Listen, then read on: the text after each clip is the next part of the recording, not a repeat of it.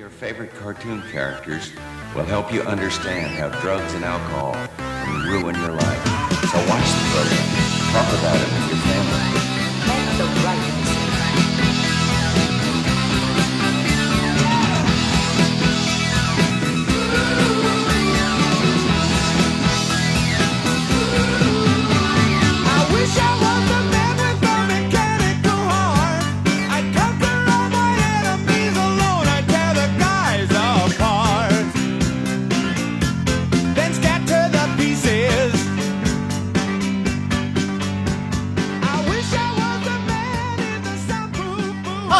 Welcome to a special presentation with Mike and Ethan, or Alf will not be seen tonight. What we're doing tonight is a sort of sequel to something that we did a long time ago, but Mike wasn't there for it, so once again, we're dropping him in blind for the second week in a row. Sorry, Mike. Well, I am aware of this thing. I mean, of the source material, at least. So it's less so than with what did we watch last week? Crayon Shin-Chan? Yeah. Right. Actually, yes. Crayon Shin-Chan, I was aware of the name. This one, I have slightly more awareness in. I know what it is, though I've never actually read it. Several years ago, I got together with our friend Morb, who we haven't seen for a while except for Halloween. But she joined me for. Oh no! Wait! That wasn't. That's right. We did the Lil Abner movie together, and yep. And Lil Abner, of course, the creation of Al Capp, which was basically, one of those things that completely defines American culture, and now it has disappeared, and nobody knows what it was anymore. Kind of like the Ed Sullivan Show, and Mad Magazine. This kind of thing seems to happen a lot. Well, time makes fools of us all. Yes.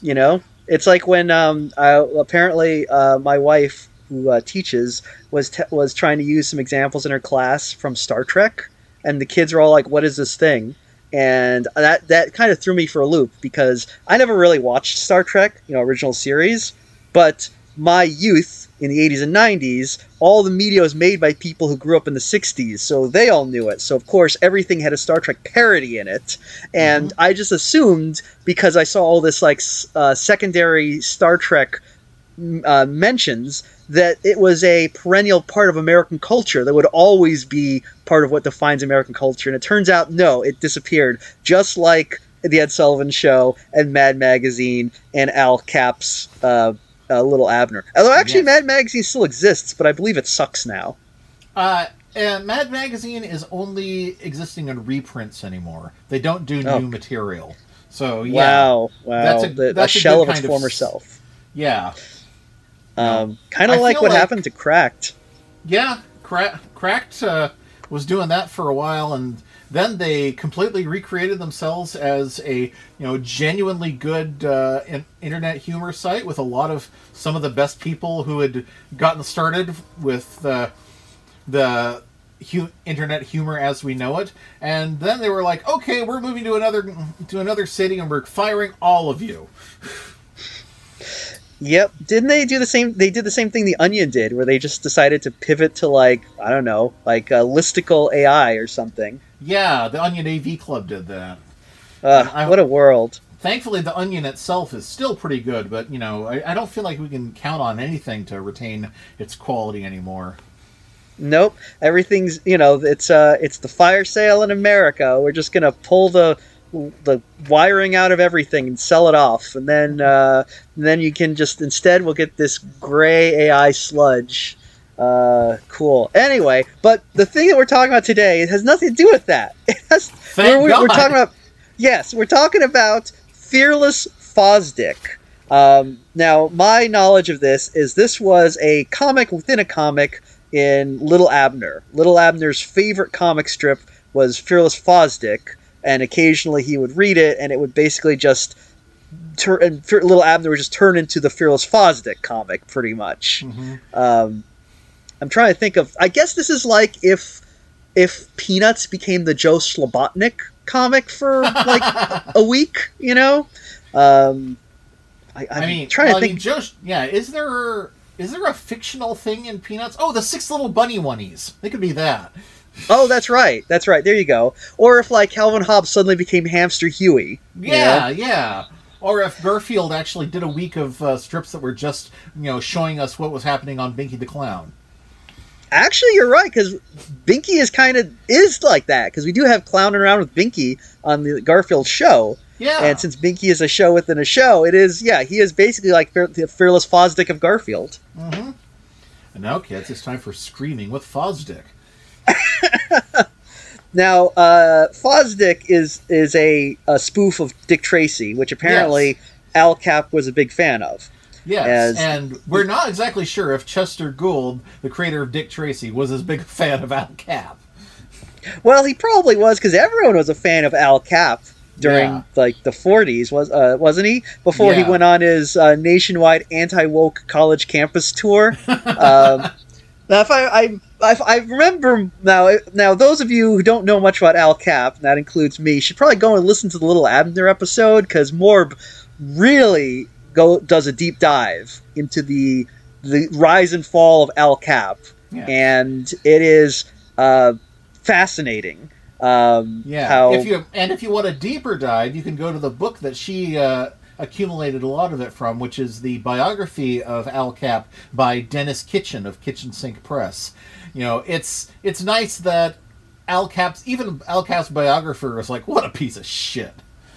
If you think about it, to kind of say it in terms that today's audience might understand, just imagine that Al Capp was kind of the J.K. Rowling of his time. The guy who had it all and burned up all his goodwill.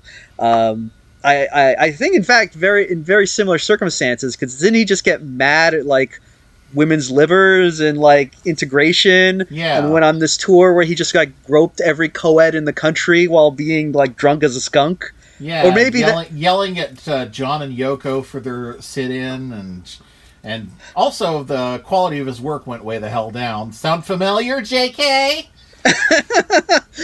Yeah, well, that's what happens. You go anti-woke, you go broke. Now, I can't remember, like, if he was a drunk at the time. Was he drunk? I feel like he was. Yeah. I might be mixing up with Walt Kelly, because I feel like we have Morb on here to discuss. Yeah, she said that they were both drunkest one-legged cartoonists. I shouldn't laugh, but yeah. Apparently that's a running theme when we have Morb on the program. But anyway, Fearless Fosdick is kind of a spoof of Dick Tracy. I think I've said that like 4 times now. Yes.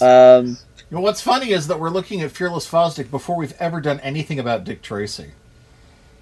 Oh, well, we will have to watch a Dick Tracy movie at some point. Yeah, absolutely. And I am looking forward to when we finally dip our toe into the, almost Dick Tracy free Dick Tracy cartoon. Oh, that's right, because it has that bulldog and a bunch of racial stereotypes who do most of the crime fighting. What a disappointment! Jeez. Yeah. Now I actually I've never read Fearless Fosdick, but I have read a lot of Dick Tracy. I actually remember reading Dick Tracy a lot when I was a kid in the comics page, and I will say this about Dick Tracy: never ever has there been a strip that has so much filler. It is just like literally. It will be one day Dick Tracy will be pointing and says, "Look," and the next day it will be Dick Tracy pointing and saying, "Look," and then there'll be a picture of another guy that he's pointing to, and the next day it'll be Dick Tracy pointing and saying, "Look," from a different angle, and then the next day it'll just be a picture of the guy he's pointing to. Literally, it will take a week for like anything to happen. Because I guess whoever was drawing Dick Tracy in the late 80s and early 90s, I'm sure not the original Dick Tracy cartoonist, was like, you know what, I just, drawing comics is hard. What if there was a better way? And that better way is just the same panel for a week. Anyway, but Fearless Fosdick. Yeah. Fosdick, on the other hand, does not have the same panel for a week. Well, partly because it wasn't running in the 90s. So they actually had, not to sound too much like Bill Watterson, but they actually had space to draw some funny pictures and tell a story. Yes. So Fosdick looks kind of just like Dick Tracy, except he has a jaw to match that Dick Tracy nose. And he used to wear a Dick Tracy hat, but since this show, he started wearing a bowler hat, which is significantly more distinctive.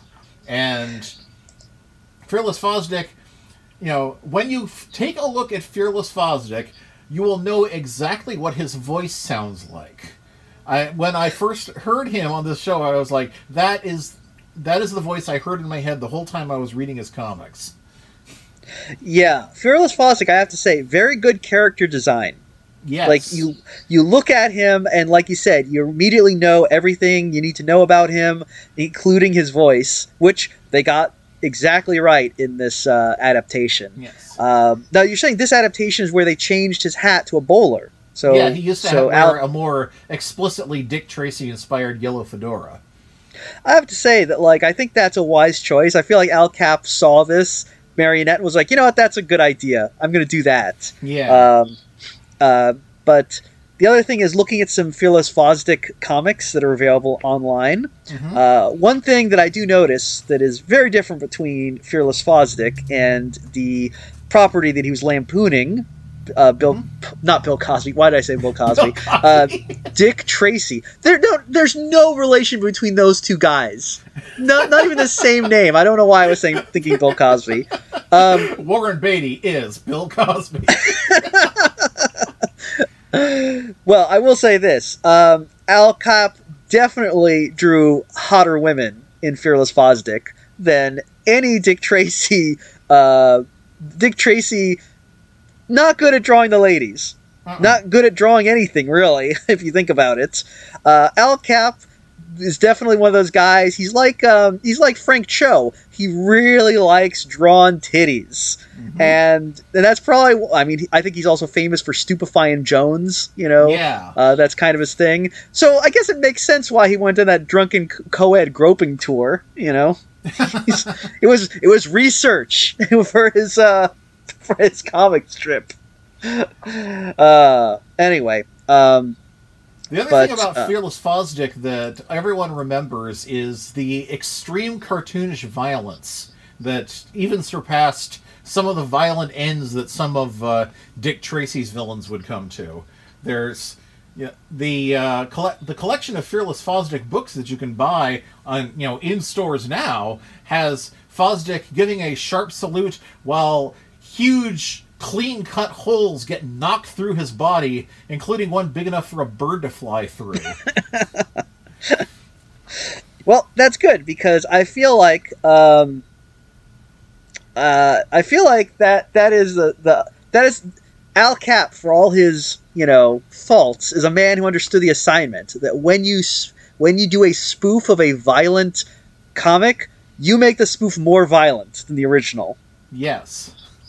It Otherwise, really is what's the point? That kind of Mad Magazine lampoon violence where, you always got to have the flintlock with the bean shooter with the plunger, and then, somebody gets shot through the heart and they put a Band-Aid on, and then there's the hydrogen bomb explosion. Yes. All right, so let's see. What do we know about Fearless Fosdick, the comic? Fearless Fosdick is as a parody of Dick Tracy, he also fights the thing that people most remember Dick Tracy for, which is bizarrely malformed villains.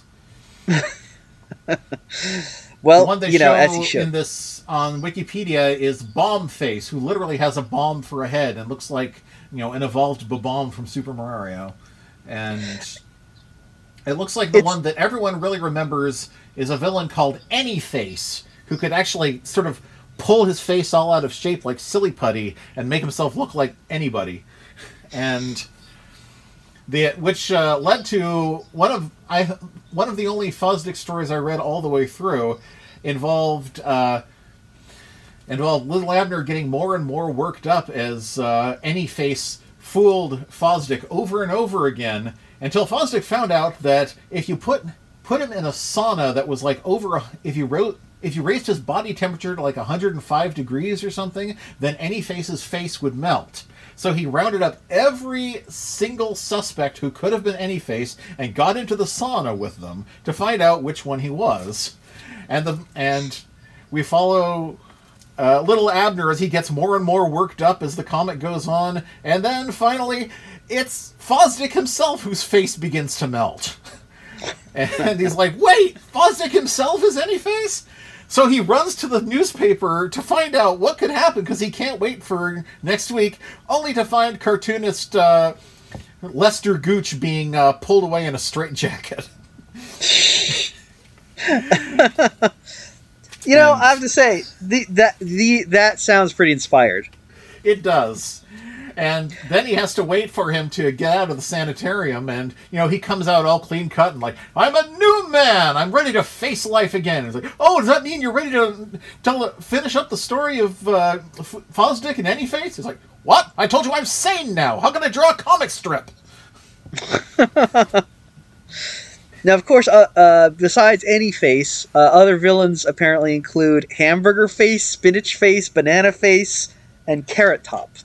Wow, so, I mean, they may be villainous, but they're part of a balanced diet.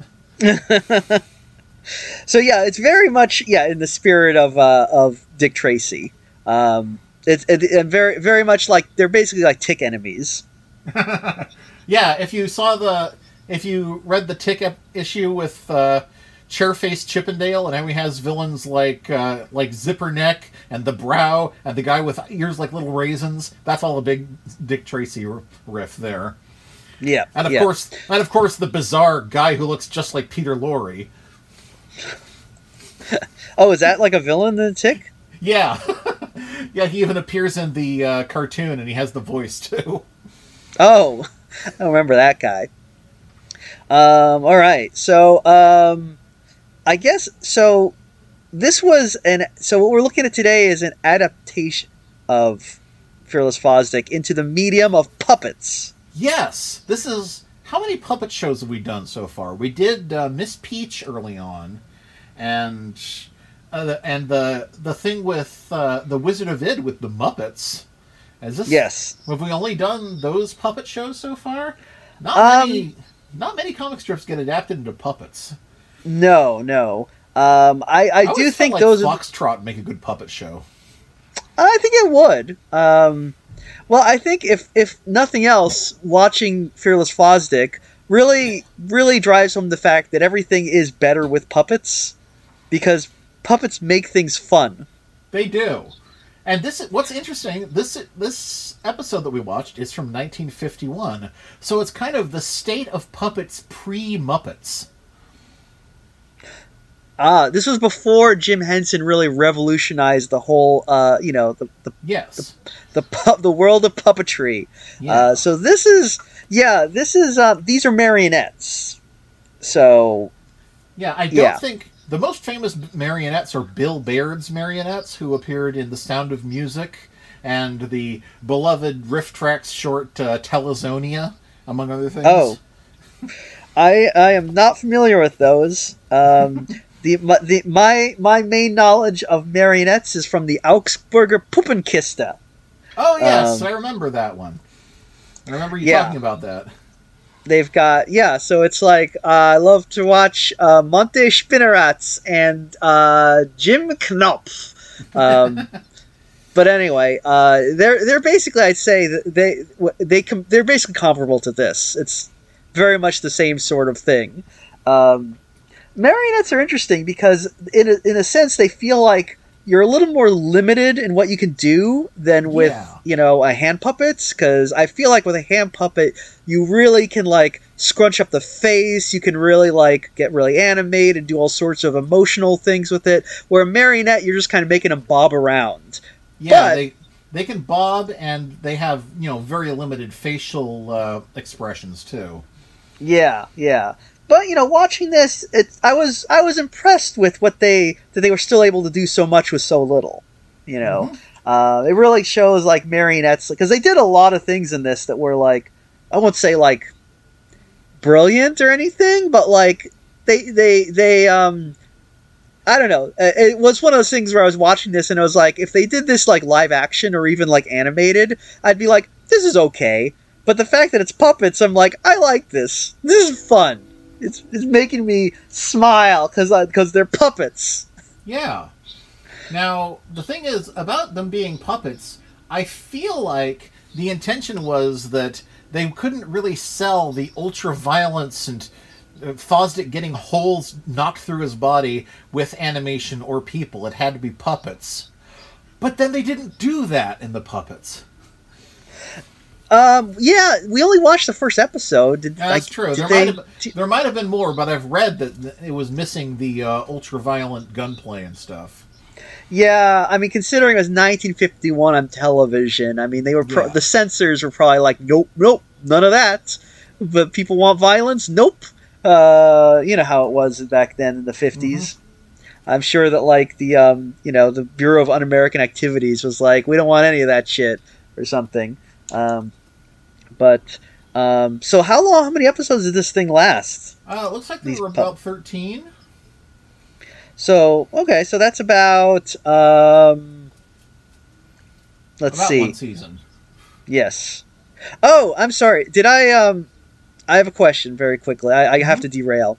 But earlier, we were talking, did you say, like, we weren't sure about, like, Chester Gold's reaction to this?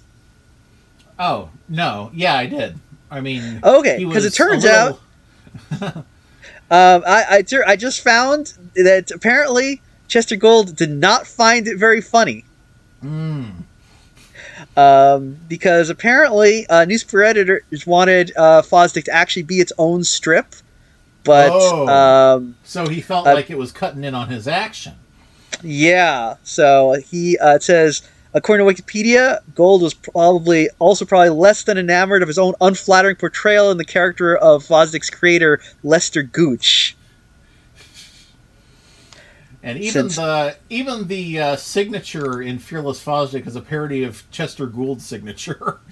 So, gotta say, Capp really went the distance. I mean, he really, I appreciate that. If you're gonna do a parody, go the whole way. Don't clock out early for golf. Yeah. I mean, it really shows that, like, again, I'm going to derail. Do you remember, like that show, Black Mirror? Yeah, I've only seen, like, a couple of episodes, but yeah. Yeah, like, this is a perfect example of that sort of thing. So there's an episode of Black Mirror where a cartoon bear runs for president of England. So... their version of a president. I guess that'd be a... Prime Minister? Yeah. Prime Minister, thank you. They have an election, a cartoon bear runs for Prime Minister. And what they did is they were like, okay, so like, in the end of the episode, the writers were like, well, we can't have the bear win, right? That would be too silly. Yeah, of course you could. Exactly. So they had the bear act as a spoiler, and so, like, a bad candidate won instead of the good candidate because the bear was like the cartoon bear, like, oh, it was like a spoiler.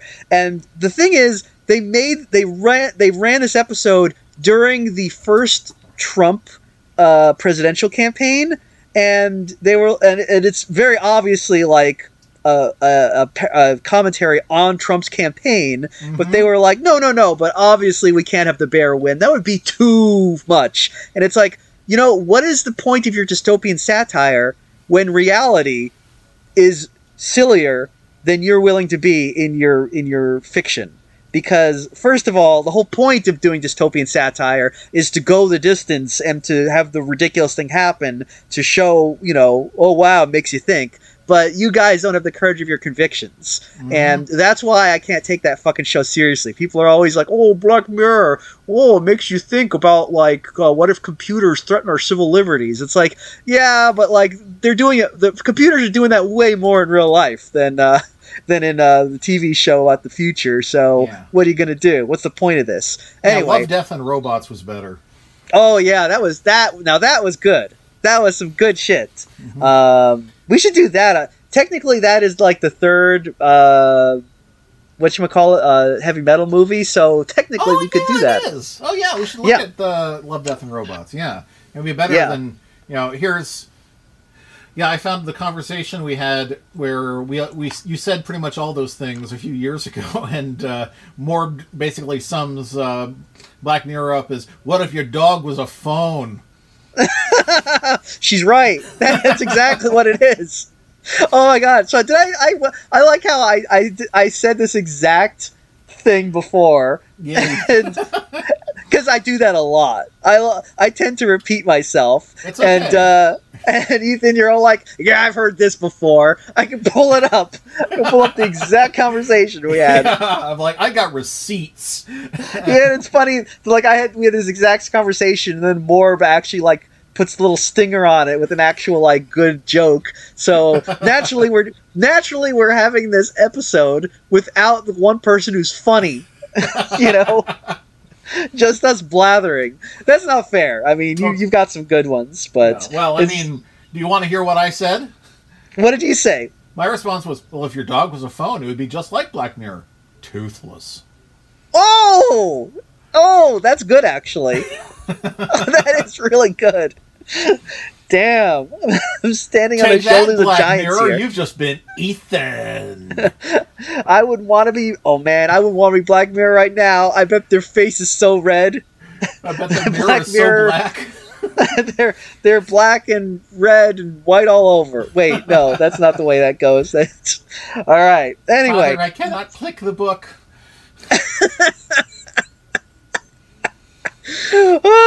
Anyway, Fearless Fosdick. Well, I don't remember why we're talking about Black Mirror. I'm sure there's a big point to that, but the important thing is Fearless Fosdick. They did not have any puppet violence. No. In fact, yeah, I think really like Jim Henson invented the concept of puppet violence because, before that, puppets could kind of, well, I guess Punch and Judy could kind of hit each other, but like it wasn't like where Jim Henson's like every skit is going to end with something exploding. Yeah. He himself once said, in the early days of the Muppets, we had two endings. Either one creature would eat the other, or else they both blew up. Yeah, I remember, like, and he had the whole, like, I mean, Wilkins Coffee was just, like, built on that premise. Yeah. So. And I have a wonderful DVD of, speaking of Ed Sullivan bits by Jim Henson from the early days of the Muppets, from pre-Sesame Street. And he's right. They literally do end with, one, either something gets eaten or else there's an explosion, or something eats something else and then there's an explosion. Now, how did they do the explosions live on Ed Sullivan? I mean, usually with a fire extinguisher. Oh wow! See, that's practical effects. Yes. My all-time favorite one is the one with a couple of kind of grumpy-looking puppets who are grumbling this song about business, earnings up 7.2%, business. And then a couple of other puppets start singing about, love, brotherhood, friendship, culture, beauty, art, and they start pulling their heads into their necks and firing like cannons at each other. And eventually the two friendly hippie creatures win, and then they're like, peace, success, victory, opportunity, benefits, growth, wealth, diversity, business. Well, you know what? I feel like Jim Henson just, cut the entire hippie movement's dick off right there. I mean, he wasn't wrong. Yep. I mean, he had seen it from that side. He had seen how, as to quote A. Whitney Brown, it was a rare hippie who wouldn't turn Republican if you promised him a few bucks off his taxes. I mean, that's exactly what happened. I mean, how many hippies stayed true to the ideals of the movement? My dad, which is why we couldn't buy a house until 1997. Yeah, but your dad wasn't a hippie; he was a freak. Yeah, he was the real thing. Yeah, man. I mean, that's how you know, because hippies were just. I think they just made up hippies for like movies about like Yeah, about no, it's well known that when you were living on Haight Street or whatever, when a tour van full of gawkers came by, that was when you went out on the street and started playing your bongos and yelling random nonsense and quoting Karl Marx and stuff, because that was part of the show. And then they threw you some quarters, huh? Yeah, pretty much. What a gig, man. Yeah. Yeah, we got to get in on this. Yeah. Well, back in those days, you could live on Haight-Ashbury for quarters. Yeah. Well, not like today. Well, if you go to Haight-Ashbury, you can go to all sorts of overpriced fusion restaurants that have pictures of wavy gravy on the wall. There's a Rasputin gone. There. Yeah. Now it's there's just a Rasputin there. And there's let me think. Is there anything else on Haight-Ashbury? It's been a long time since I've been there. It's one of those things where it's like, oh yeah, this is where it happened. Is that where Margaret Cho's family had a bookstore? Oh, did they have one in real life? I thought that only happened in All American Girl. It was part of her stand-up act. I don't know how true it is, but there's a whole bit about how her family owned a bookstore and they were in the gay district or something. I thought was it a book? I thought it was a video rental. Well, that was. It was the '60s, or at least maybe it was the '70s or '80s. I forget how old she is. Yeah, well, I don't know. I remember her when she was on All American Girl when she was playing her teenage self. Yes, and it was she had to lose weight to play herself. It was that suspiciously middle-aged teenager. Mm-hmm. That's mean. She's aging better than me, but but Asian better than you. Oh yeah, that too. But I'm just saying is I remember seeing the show and being well, she's clearly not a teenager. But you know what? It's doing the Steve Buscemi "Hello, fellow young people" thing. But you know what? But I got no beef with Margaret Cho. I like her. Yeah, she's good as far as I know. Two things: Margaret Cho and ass. Yeah. I like both of those things as well. Actually, I'm not a big fan of ass, so I guess it's just one thing. But different strokes. I still like two things, but we were speaking of exploding Muppets and puppet violence. Yes, puppet violence. Yeah. Jim Henson was, because he made puppets that were easily repairable, and I can't, just imagining how much of the life of a marionette puppeteer must be given over to untangling the damn strings. Yeah. That's the thing is I feel like if you're doing marionettes, you're pretty much you're at that point where it's I really do not want these puppets to interact in any way. I want to keep the puppets it absolutely far. Ruins things if the strings touch and they start swinging around each other. Yes. Which again, that's why I was impressed with how much they did in this Fearless Fosdick adaptation. Yes. Considering the limitations of the marionette medium. Mm-hmm. Now this is episode 1 of the 13 Fearless Fosdick, and this is from 1951. And it says it aired in 1952, but yeah, same difference. Yeah, and it is a plot that I believe every single that happened about 5 million times throughout the 1940s. This is a very common plot. I have seen this so many times, and you've seen it too. We've all seen it. We know this plot. Everyone knows the plot where the haunted house isn't really haunted, but it has trap doors and stuff to make you think it's haunted because they're doing something sneaky in there. Yes, exactly. Scooby-Doo made a whole series based on this premise, but before Scooby-Doo, this was a thing that you would see a lot in 1940s stuff. The word haunted hadn't quite seemed to be nailed down because often they would say a house was haunted and then it would have gorillas and octopuses in it. Yeah, I was about to comment on how common gorillas are in haunted houses of this time period. Haunted houses. Haunted houses. Yeah, I feel I don't know, Abbott and Costello were in a dozen different haunted houses with gorillas. Or they just kept meeting gorillas in these things. Gorillas are a big thing. There must have been a haunted house in Brooklyn because that's where Bela Lugosi met the Brooklyn gorilla, right? Yeah, that's right. I can't believe that there was a gorilla in Brooklyn. That's what are the odds of that? But so basically, what the plot is, there's some crooks. There are these two counterfeiters, and they set up shop in a haunted house, and they dress up to scare people away. And because it starts out with some random guy coming into the house and getting this guy menaced. who looks kind of like Mortimer Snurd. I thought he would be a main character, but he's not.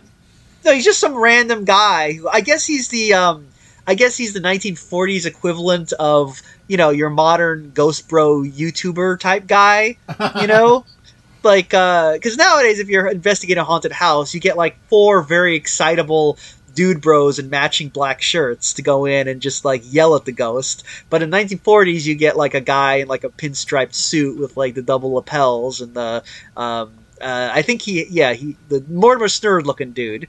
But he goes in, he gets menaced by gorilla and runs away. And the counterfeiters are like, "Good. If news gets out that this house is haunted, people won't bother us." And it's like, that is the exact opposite of what is going to happen. No, what we're going to get is people like you legend tripping. Yes, exactly. I mean, come on. Ethan, have you ever legend tripped? I was hoping to do it with you sometime, but no, I haven't actually done IRL. Yeah, well, next time you come, we're going to do it. Yeah, actually, every time I visit you, you take me to see like graveyards and stuff. So I feel like we've already kind of halfway done it. So, we during the kind of daytime. have. Yeah, that's true. I guess it's better to do it at night, though. You know. I remember going to see that like abandoned schoolhouse or whatever. That was pretty cool. Oh, that's right. There's a bunch of pioneer cemeteries up here. One of them we actually found by accident in the middle of the night, and you could get into it, so that was kind of cool. But it's a neat thing. I do believe if you're going to do it legend trip proper, I think you're supposed to go there and get drunk. I think that's what teenagers usually do, but probably not a good idea. That just feels like making it so you can't believe your senses. It's like, well, maybe I saw a ghost. I don't know. I was drunk. I mean, I get that. That makes sense in some way, because if you're impaired, you're like probably more like afterwards you're like, maybe I did see a ghost. I don't know. But I also feel like that probably the idea of like getting drunk. I feel like the idea of getting drunk in a spooky place probably holds more allure when you're a teenager and you're not supposed to be drunk at all. Yeah. Because like as an adult, it's like it's sort of like having sex in a public bathroom.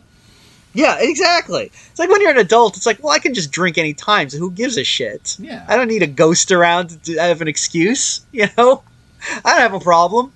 But anyway, so this Mortimer Snurd guy is apparently legend tripping, and he gets spooked and runs off.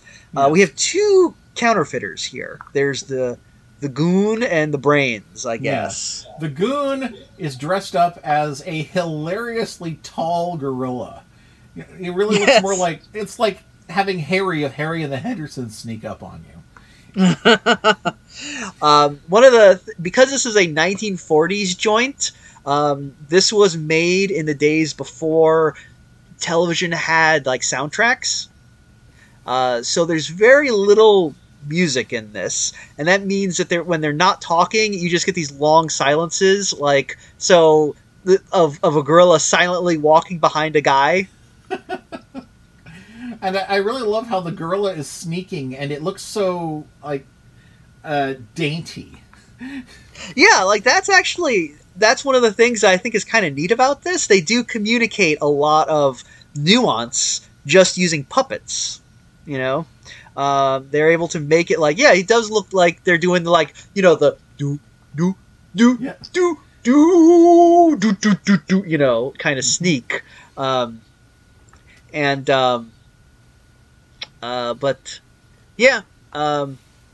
This guy and the other guy occasionally dresses up like a skeleton.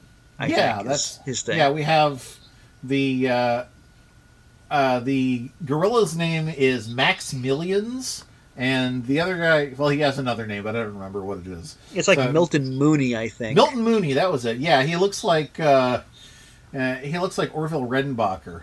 And yes. No, and he has a perfectly normal face, whereas Max Millions is one of the single ugliest human faces I've ever seen. It's because no offense if you look like Max Millions, but damn, sorry. He's a classic goon, you know. He's the big tough, you know. Yeah. Now here's a exercise you can do to find out what he looks like without looking this episode up. Now smile as wide as you can and feel the teeth that are at the corners of your mouth when you make the biggest smile you can. Now try to close your mouth. Make the biggest grin you can and feel the teeth. And now imagine closing your mouth and having those teeth still be visible. That's what he looks like. Yeah, he's a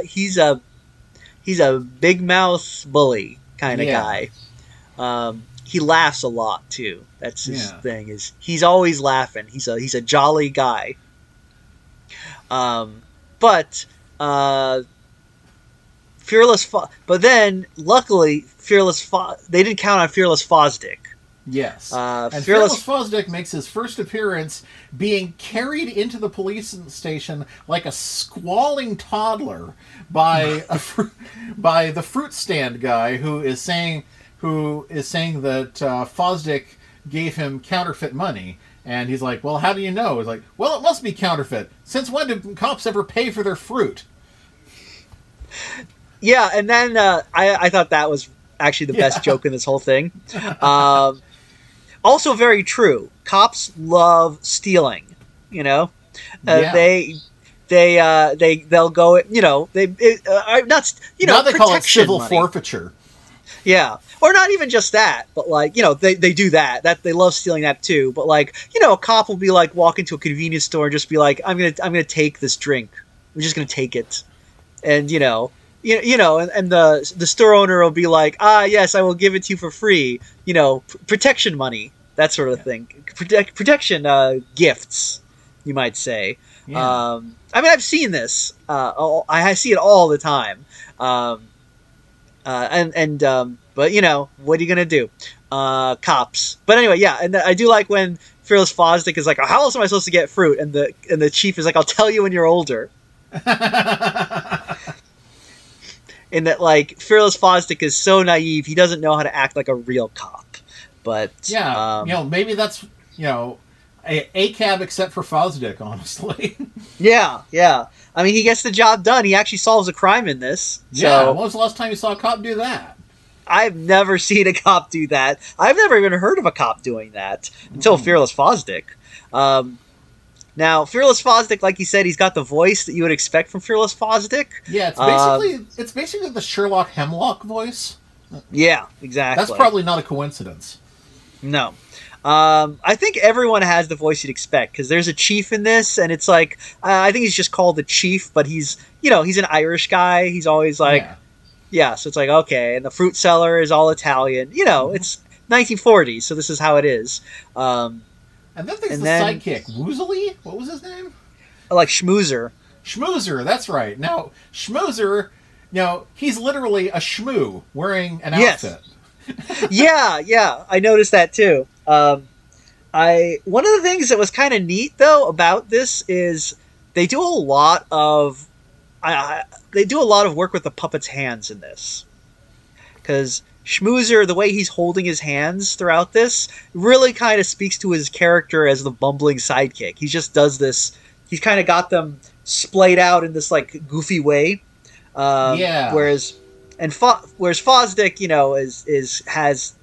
always has one accusing finger, whereas Schmoozer's hands are permanently in the whoa, hold on a second pose. Yeah, exactly. Though I noticed actually sometimes Fosdick does not have his finger out. They swap hands occasionally. Yeah, that's something you can do when you.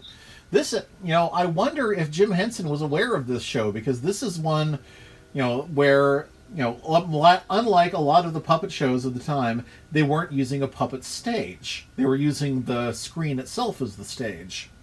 which is often stated to be Jim Henson's big innovation, because if you look at the other puppet shows that were popular at the time, which would include things like Kukla, Fran, and Ollie, there was always just sort of a puppet stage off to the side, and the host would go over and talk to the puppets who were, frozen in this tiny little box. And Yeah. No, that's right. Because they do, one thing that I noticed, and is there's a scene in this where Fosdick, he falls into like a basement, because of ghosts, and he gets a sack falls on him, and he's struggling to get out of this sack, and Schmoozer comes down and is like, "Whoa!" He gets all scared, right? But what they do is, like, I thought this was interesting because he's basically the puppet is in a sack now, and he has to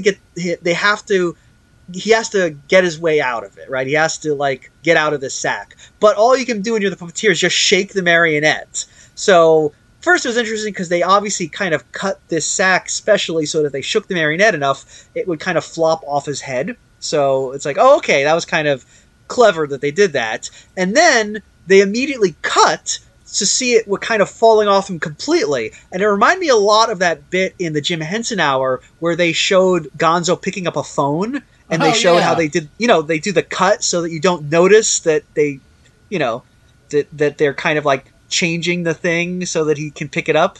Right. Yeah, and speaking of the Jim Henson Hour, well, if it's a sack, then get in it. Yeah.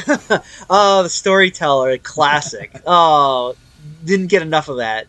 Oh, Canceled before its time. Yeah, I would. My lottery wish is to fund 5 more seasons of The Storyteller. God, that was so good. But we didn't get enough Jim Henson Hour in general. We didn't get enough Jim Henson in general, but yeah. Yeah, true that. But yeah, you're right. I do feel like this uses the television screen as a stage in a way very similar to the way that Jim Henson did, and very unusual for the time period. So it does make you wonder. Even in like I said, the Bill and Cora Baird marionettes, even in the context of The Sound of Music, they appear on a puppet stage. So yeah. This one, so let's see. So they basically, it turns out another issue, the counterfeiters is going around and he keeps swindling Fearless Fosdick by getting Fosdick to give him 3 5s for a 10. Yeah. And the second time, Fosdick is like, you can't fool me twice. Now I know there's only 2 5s for a 10. And he's like, well, you got me. You got 2 5s for the 10? Oh, sure. He says, taking the counterfeit money again. Yeah. The jokes are pretty funny, or pretty decent in this. They're not like the best one is the one about cops not paying for fruit. Everything else is like, it's all right, but like the puppets elevate the material. They do.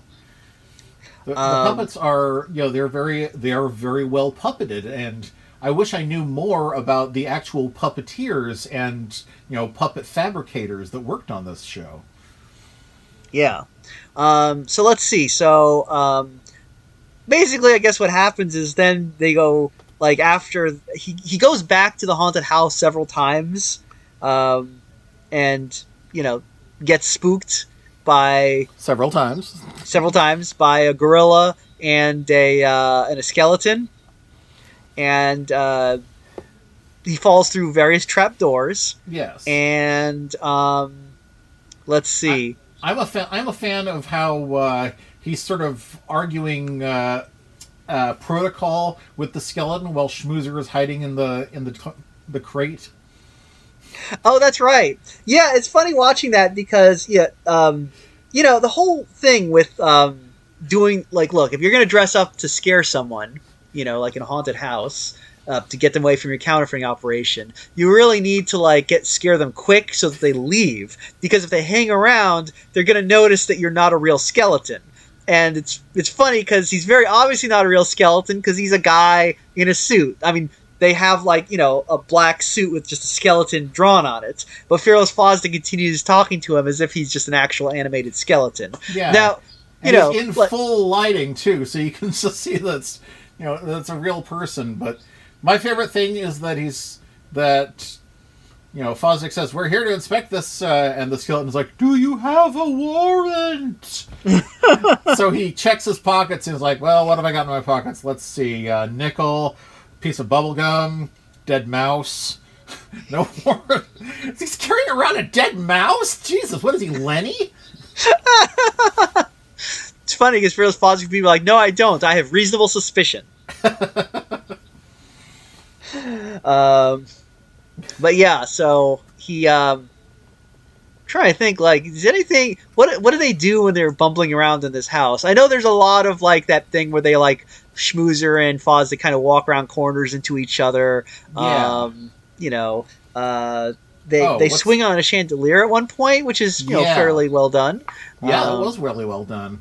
And also, in the meantime, in between haunted house visits, Max visits he visits Fosdick's house while he's in his bedclothes and offers him a whole bunch of those counterfeit 10s, which he takes. And so basically, they found a way to finger Fosdick for being the counterfeiter because Fosdick is so impossibly stupid. Oh, that's right. In fact, Fosdick might be the single stupidest character we've ever had on this show. I mean, that's saying something.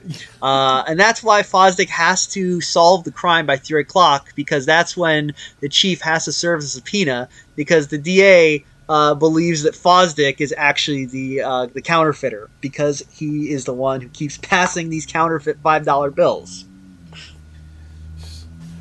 So, yeah, they head back to the haunted house one more time. This is when we get the great scene with the sack you mentioned.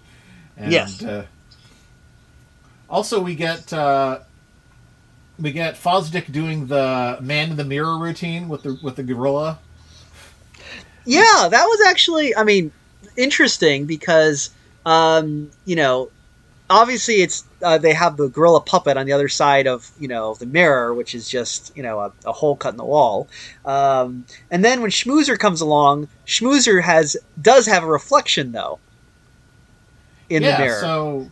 So the gorilla was behind them. He wasn't actually in the mirror. So I guess Fosdick is just dumb enough to not even look at himself in the mirror. Yeah, it's again, it's some interesting, there's a lot of staging jokes in that bit, considering they're using puppets. Yeah. Because it's like, we need 2 Schmoozer puppets now so that we can have the Schmoozer reflection. Actually, I think it was a mirror and we were just seeing the gorilla and the reflected, but not Fosdick. Oh, so they actually did use a mirror there. Yeah. That's actually even more impressive, because that means they had to, like, position it just in the camera in the right way so that we would see the gorilla in the reflection, but not see Fosdick's reflection.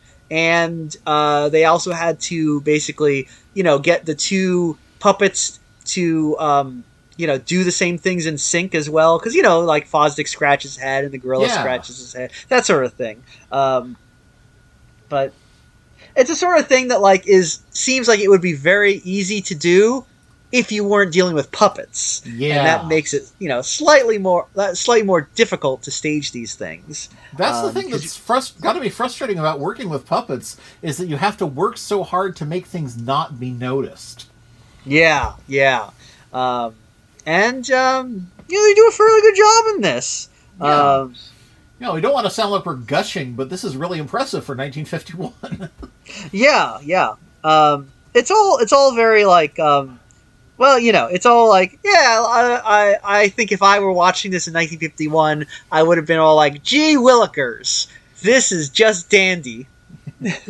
This is 23 skidoo, or whatever people said then.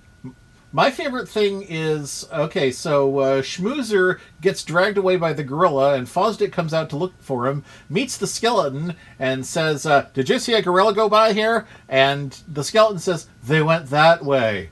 So it's like, hey, the skeleton used they as a non-sexualized pronoun. Oh, it's like, third person gender neutral, huh?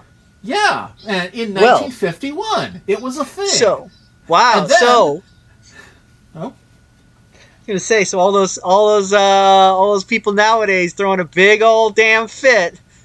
Look at Fearless Fosdick doing it way Yeah. back in 1951. yeah, and then what would Fosdick say to the skeleton? Thank you, sir, or ma'am, as the case may be. Oh, well, So, yeah, and he didn't even demand to know which bathroom the skeleton was using. wow, I can't believe that Fearless Fosdick went woke. Ugh. This is it's terrible. It's about ethics in marionette puppetry.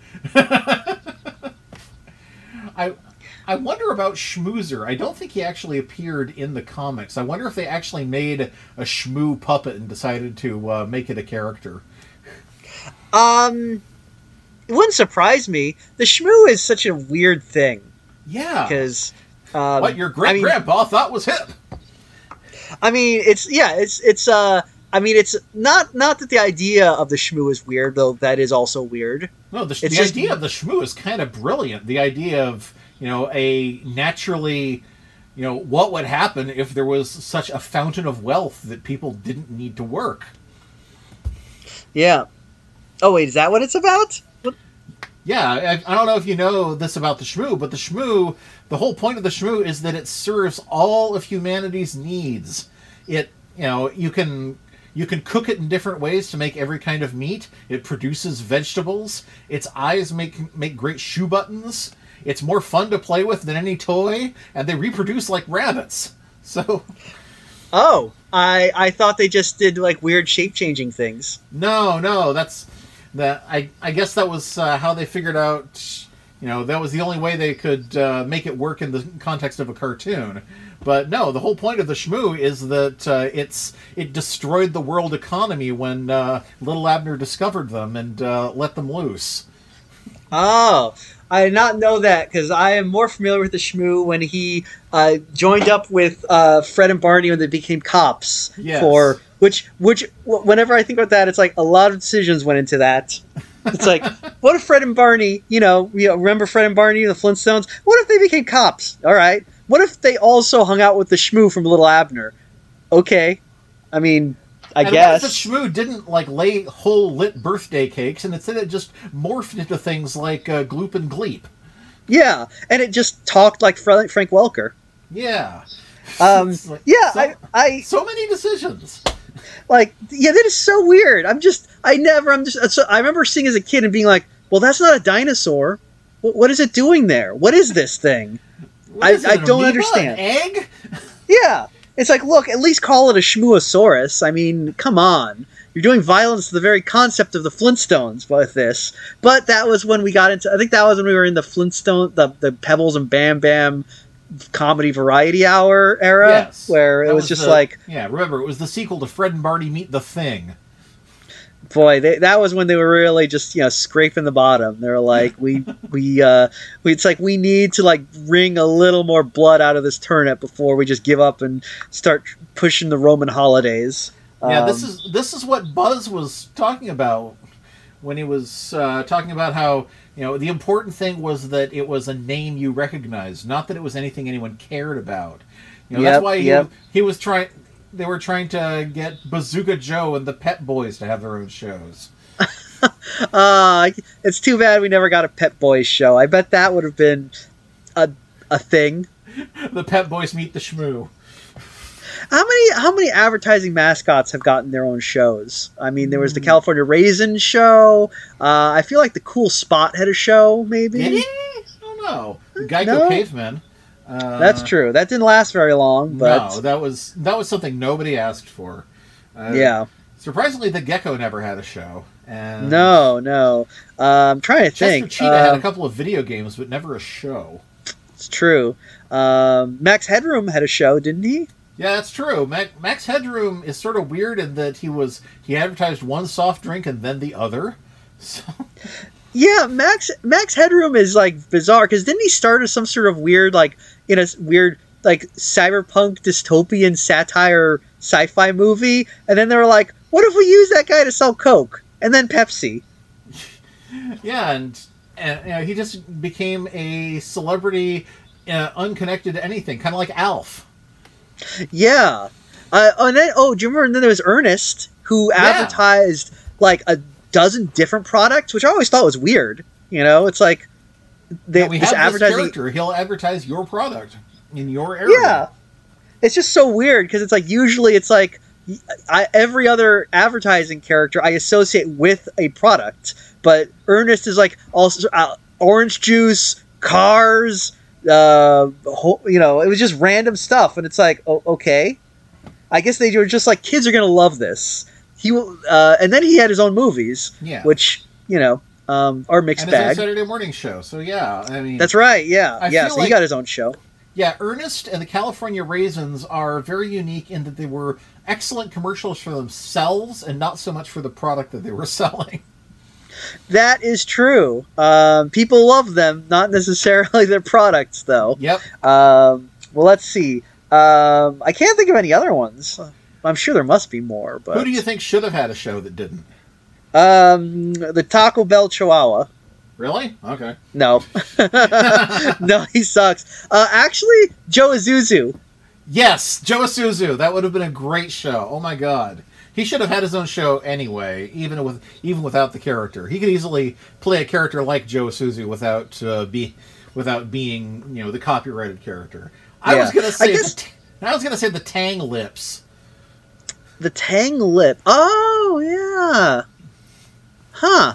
Wow. Well, the disembodied Tang Lips. Yeah, I like the idea of facial features striking out on their own. Maybe they team up with an eye and a nose. And then you have this poor featureless person stumbling around trying to find their features as they search for fame and fortune. Well, I mean, like you said, actually, this sounds horrible now. God. It's kind of like that Clive Barker story where when hands start doing that. Oh, really? There's a Clive Barker story about that? Yeah, where it's this dude's hands just decide they don't want to be his hands anymore, so they just literally leave, and they start a revolution, and people's hands just start chopping themselves off and rebel against humanity. God, it's like the red balloon with hands. It is definitely one of his weirder stories. Also,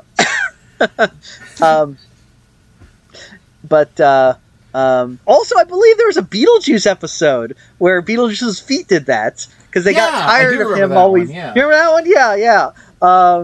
And multiple stories where his head got lost or separated or went off on its own, and his body had to follow along doing the Mr. Knucklehead thing with its hand to talk. Clearly, the writer's fetish right there. Actually, no, that's not true. I think the writer's fetish on Beetlejuice was when something stinky happened, and then you got the stinky foghorn noise. You know what I'm talking about? Yes. Oh, Beetlejuice did something stinky. It's like he'll be like, "Oh, hey, babes, it's my collection of stinky things." Oh, the foghorn noise. Oh, there you go. Hey, you're just in time for the movie. Have some slop corn. Oh my God, Beetlejuice! What a show! What a show! We were just watching that recently. It's funny. That show is definitely crack for a very specific kind of kid. You know? Yes, I'm one of them. Yeah. I feel like it's very similar to the Garfield show, where it was like, this is a show made for kids this is a show for clever kids. Slightly above their grade level kids. Not very slightly smart, but clever. Kids who can kind of see around corners. Kids who are starting to realize that there's an entertainment industry behind the TV. And if you acknowledge that, they're going to be like, yes, I was right! People are making money on TV! Yes. Man, what a time to be alive. Do they make shows like that anymore? I don't know what they make for kids nowadays. I feel like regular show might have been a little bit like that, but I never watched that too closely. Yeah. I mean, I don't know what they show kids anymore because I don't watch television. Sometimes when I go to the local sandwich place, they're playing the TV, and it's just an endless loop of Masha and the Bear. So I assume that's what children today are watching. But Well, I mean, I don't know. was watching TV when I was visiting Steph last week, but mostly we were watching Spy X Family and Chainsaw Man, neither of which are very clever about how they're actually TV shows. Are those currently running TV shows? I think Spy X Family is still running, yeah. Okay. I'm not familiar with that one. That's the one about a little psychic girl who gets adopted by a spy to be part of his mission to infiltrate an expensive private school, and she gets him together with a substitute wife, and neither of them know. She doesn't know that her new husband is a spy, and he doesn't know that his new wife is an international assassin, and neither of them know that the child is a psychic. So it's kind of a farce. Huh, interesting. It seems like there's a lot going on there. Yeah. Well, man, I'm trying to think. I don't know if there are any other clever shows. No. I feel like now if they want to make a clever show, they're like, just make it for adults. Here, have an adults for the adults. Kids don't need anything clever these days. But I'm saying that like I know what I'm talking about. I don't even own a television. I do actually. But I don't know how to work it. Just to play Switch on. Yeah, we have a TV and my wife works it, and sometimes I have to ask her, please turn on the TV. I don't know how to work it. I'm confused. It's like, because it's plugs through a bunch of different things, and then it's like, you don't turn it on and see the TV. You turn it on, and then it's like, do you want the Netflix, or do you want the Shudder, or do you want the Amazon Prime, or do you want the Hulu? I don't know what any of these things are. That's why when I want TV, I watch it in increments on YouTube. Yeah, good thing YouTube like an old works, or we wouldn't be able to do this show. I mean, that's for sure. It's like I watch everything on YouTube or Tubi, like an old person getting radicalized. But oh man, I hope Tubi never goes fash. I mean, I think it's owned by Fox, but possibly the good part of Fox. I'm not sure. Well, no ethical consumption under capitalism, as they say. That's for sure. Oh, but so anyway, where were Fearless Fosdick. Fosdick, yeah. Oh, Fearless Fosdick. Fearless Fosdick. We finally get a little bit of the ultra violence toward the end. Yeah, there's some like beating up going on, and we do get to see the villains get like not killed, but like horribly mutilated. Yes, because as they're about to execute Fosdick, he sees the machine and is like, as my last request, I want to know how the machine works. And because the inventor is like, well, I'm actually quite proud of it. Let me demonstrate it for you. And it doesn't work. And he's like, wait, what's going on? And, of course, it doesn't work because, remember that bubble gum from earlier? Fosdick stuck some gum into the works. Yeah. So, I was hoping the dead mouse would come into play, but it didn't. So now we have Max and what's his name? Brewster? Oh, Milton, I think. Milton Mooney. Max and Milton, both of them, looking into the huge funnel, and, it's obviously the whole kind of Hansel and Gretel. See, it's not that hard to sit on a shovel kind of thing. Yeah. And then Fosdick he runs at them and knocks them into the machine.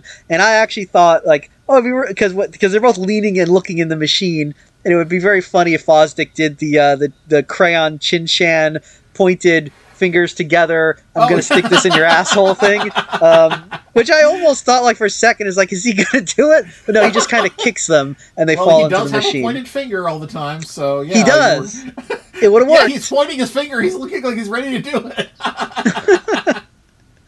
But they go in the machine, and they come out all flat, like Judge Doom after getting hit with a steamroller. So yeah, which is, pretty funny. And then you see them get up and walk, and you're like, Jesus Christ! Yeah. But then the chief shows up, and he's all like, "Oh, why are they so thin?" And Fearless Fosdick is like, "It doesn't matter how much crime you do, you always end up flat," or words to that effect. Yes. No matter how much money you make counterfeit, you'll always wind up flat broke, or something to that effect. Yeah, and then it irises out on him, and it's one of those things where it's like, if this was, a couple of years later, into the 50s, when the art of television has kind of advanced by a millennium, Because I really Yeah. do. It is really weird watching like early 50s television and late 50s television. Because, they learned a lot about how to work the medium in those years. But, he says the line and then it irises out. And if they had done it a few years later, they would have had a musical sting that would really sell that. Yeah. But they don't. It's just silence, Which is actually the weirdest thing about this, because there is, like I said, so much silence, and you expect there should be like a musical score to this, but in 1951, a lot of things still weren't doing that. So you watch a lot of stuff, and there will be like long, weird silences in these old black and white movies. Yeah. And then but again, they were just learning how to use the medium at that point. So. I think we're lucky in 1951 that we weren't still just seeing like film stage plays. Yeah. Check this out. I just found an article about the marionette master puppeteer. Her name is Mary Chase Lombard, and it looks like she's she had a long career in and out of this, and it looks like she made puppets of the entire cast of Lil Abner, not just Fearless Fosdick. And also had a show. I also had a show starring Elsie the cow from the cheese. Oh, I am. Yes, I have a very good friend who was obsessed with Elsie the cow, and collects Right. Elsie the cow memorabilia. So she was very excited about that Elsie puppet show. Oh yeah, we're talking about friend of the pod. Oh shoot, I can only remember her real name.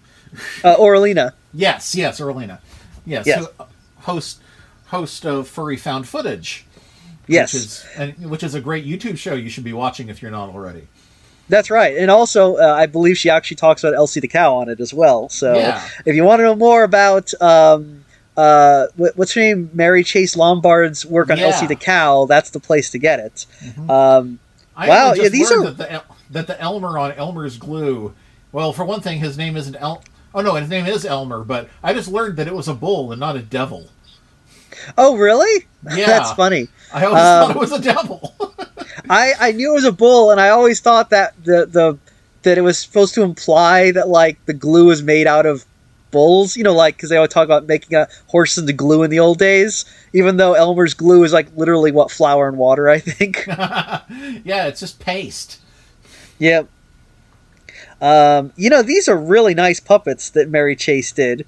Yeah, they're beautiful, honestly. I really like the ones, I especially like her alter ego, Judy Witch. She knew what was up there. Wait, do they have a picture of Judy Witch here? That's at the bottom, yeah. Let me go down. Let me see. Oh, yeah. That's cute. Wow. You know what? Also, but I mean, these are some incredible puppets, especially for like 1941. A lot of love and care is put into these. Yeah, I love this barbershop quartet. Now look at there's a diagram of all of the mechanics used to work it underneath. I can tell that she was she seems like she was struggling a little against the limitations of the marionette medium, and it looks like she started working on her own kind of animatronics. Wow. Yeah. I mean, a real innovator. I can't believe that Fearless Fosdick puppets were made by a woman. Whoa! Society has gone woke. Oh man, that's the problem with like woman puppeteers. They probably just want to, I don't know, talk about their feelings and stuff, and you can't have manly puppet shows anymore. Actually, you know what, I have to say that like this Daisy May puppet that she designed is really adorable as well. It really is. I kind of like her proportions for the characters better than the ones that Capp himself drew. Yeah. In fact, all these little Abner puppets are really good. They really capture the feel for the comic strip characters, but are also like, it's not always easy to translate a two-dimensional, thing into 3D, but yeah, these really get it. They capture Lil Abner better than Jim Henson captured the Wizard of Id. Yeah. And check out her Bob Hope marionette too. Bob Hope? Where's the Bob Hope one? It's up with Elsie the cow. There's a Bob Hope marionette as well. Oh, it is. Oh, I didn't recognize him without the ski lift nose, but yeah. Yeah. They look like they're delivering a baby with Elsie. It really does. Yeah. So apparently, it mentions that some of the things she did were apparently seemed impossible at the time. She created an effect where marionettes seemed to play ping pong, which was an illusion created through sound effects and the fast movements of the puppet's paddles. The effect required some fancy stringing, she recalled. The marionettes had to be strung from the side so their arms could cross over. Mary's expertise in sculpting believable personalities and creating novel special effects would become hallmarks of her later work. So this is, this is some good stuff. Yeah, it's this woman seems to have kind of been lost to time. I've never heard of her before this, but I mean, if you're in puppetry, you probably know and deeply respect her. But she's not exactly a household name, so a bit more of the Matilda Gage effect here. Yeah, I would hope that if you are, a big puppet person, that you're aware of your own heritage and the great debt that you owe to Mary Chase Lombard. Yeah, I'll say. It says here that this show was kind of the pinnacle of her career, which is, makes it so disappointing that there was only one season. Yeah. Do we know any puppet people, actually? I'm curious. Do we know anyone who's, big into puppets? Let's see. So, among our friends, we know that Poundy builds them. But, okay. I'm just curious if anyone who would know, the history of puppets, and we could ask about have you heard of Mary Chase Lombard? Honestly, I know it's probably me, and I never heard of her. Well, you're more of a Henson scholar specifically. Yeah. Mm-hmm. But, you're and the stuff that led up to him. Yeah, I was gonna say you're more of a. You're more of a. Your major was puppetry with a concentration in Henson studies. Yeah. Henson American Studies, yes. There you go. Don't call me a Muppet. I prefer to be called a Henson American. I'm going to go find Jay the Pal and demand that he recite the filmography of Mary Chest Lombard. That's a joke for one person out there listening. Anyway, Fearless Fosdick. Anything else we should say about Fearless Fosdick? I kind of feel like Fearless Fosdick has more of a general appeal now than Lil Abner does. So if they wanted to bring Fosdick back, I think this would be the time. Yeah, I feel like kind of police procedurals and spoofs thereof are kind of evergreen. Yeah. I mean, the fact that Dick Tracy is still kind of in the public imagination. I mean, he's not like a thing, but I believe people would be familiar with Dick Tracy. Yeah, if you showed people a picture of Dick Tracy, they'd know who it was. Yeah. Whereas Lil Abner, if you showed them a picture of Flat Top or Prune Face, but right. Lil Abner, though, I feel like only big nerds would know him. But Dick Tracy is still remembered. So Fearless Fosdick would still kind of slot really easily into the modern imagination. Whereas Lil Abner, you'd have to explain a whole lot. Be like, okay, listen, I know, because that is an interesting thing. That America was batty for hillbilly humor for about 20 years. In the 50s and 60s. And it was just what they call the rural purge. They took all the shows with a farm theme off of TV, and if something wasn't on TV, it kind of ceased to exist. Yeah. That is an interesting thing that, this very specific kind of yokel humor that was very big, it just completely fell off the face of the earth. And we still have redneck humor these days, redneck, but it's very different, The hillbilly stuff only lives on in Snuffy Smith. Yeah, that's the thing. Is hillbilly stuff today. You get a lot of hillbilly in horror and and you got like redneck humor, but like redneck humor is very different. It feels very like you're talking more like I don't know how hillbilly humor is warmer, and redneck humor tends to be more kind of reactionary against these fucking rednecks that I grew up with. Yeah. That's a big thing. Is like a lot of it is, I think you're right. Like the humor is a very much more.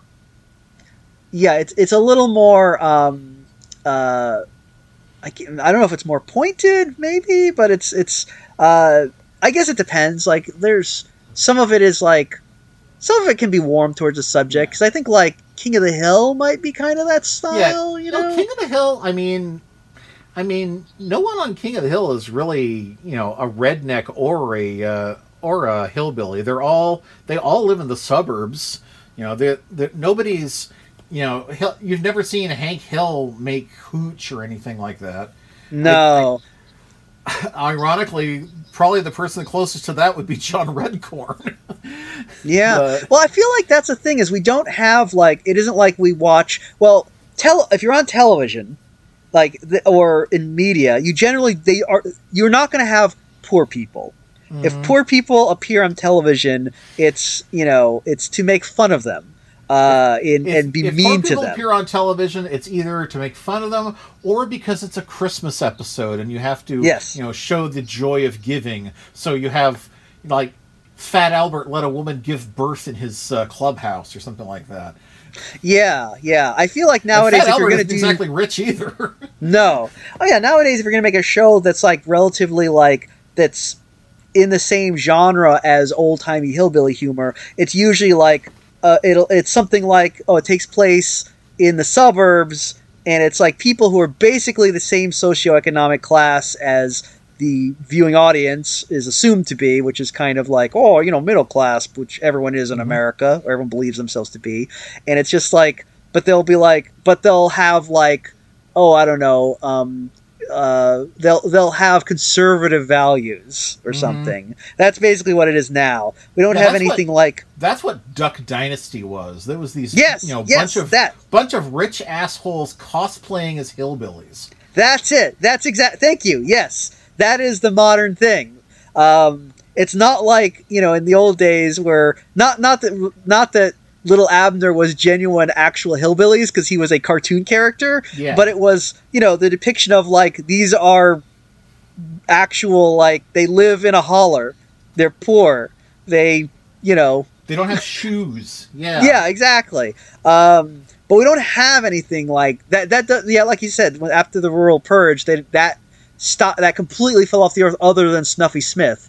Because there is no specifically. Very often, I think it was Appalachian humor, and that specific Appalachian that iteration of the hillbilly seems to have vanished from American culture. If we talk about hillbillies, we very often think of like I think the usually people think of now. I think the South, maybe, or but the South. That's not hill country. That's swamp country.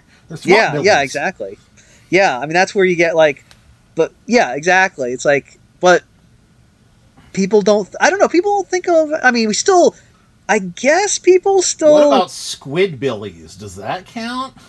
That takes place in Georgia, so I still think of them as Southerners. Well, I mean, it's funny because today we still mock and denigrate the Appalachians, and like if you talk to people, everyone just assumes that everyone from the Appalachians is stupid. So it's not like we have become more woke in our feelings toward Appalachian people. We still are just every bit as shitty to them as we always have been. We just don't think they're funny enough to put on television anymore.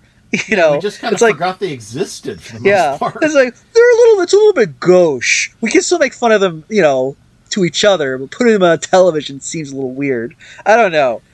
I'm sure there's a rich tapestry of things that led up to this, but anyway, America. What a country. Looking back to the 90s, if you watch Liquid Television, there was a lot of that redneck humor happening, and it really did kind of come from a place of reactionary, like, this isn't what I am. So I really feel like an awful lot of people that we're probably still seeing on TV to this day, like say Mike Judge, kind of drag themselves out of the trailer park through animation. Because we know Mike Judge because of Beavis and Butthead and Frog Baseball. That was the thing that made him a millionaire. But he also made this cartoon called The Honky Problem.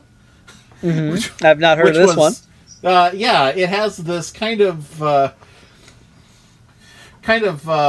IQ country singer putting on this show in a trailer park parking lot, and then after he finishes singing the song, he starts playing it again, and as the people watching start yelling and giving him the finger, and that's when Mike Judge's voice comes over as a announcer saying, "This is a public service announcement. Before you have sex, please make sure that your partner is not related to you. Otherwise, this could happen." Oh, and I tell you, they do love fucking their sisters. Yeah, out in the country, or so they say. I mean, that never came up with Lil Abner. He doesn't have a sister. Well, yeah, I guess. Well, they probably couldn't put it on television back then. Yeah. But in the real America, they like fucking their sisters. Yep. Anyway, Fearless Fosdick. I think you're right. I think they could bring this back, and I think it would. I think it would fire the imaginations of a whole new generation. Yes. I think it would fire the imaginations just as a cannonball gets fired through Fosdick's chest.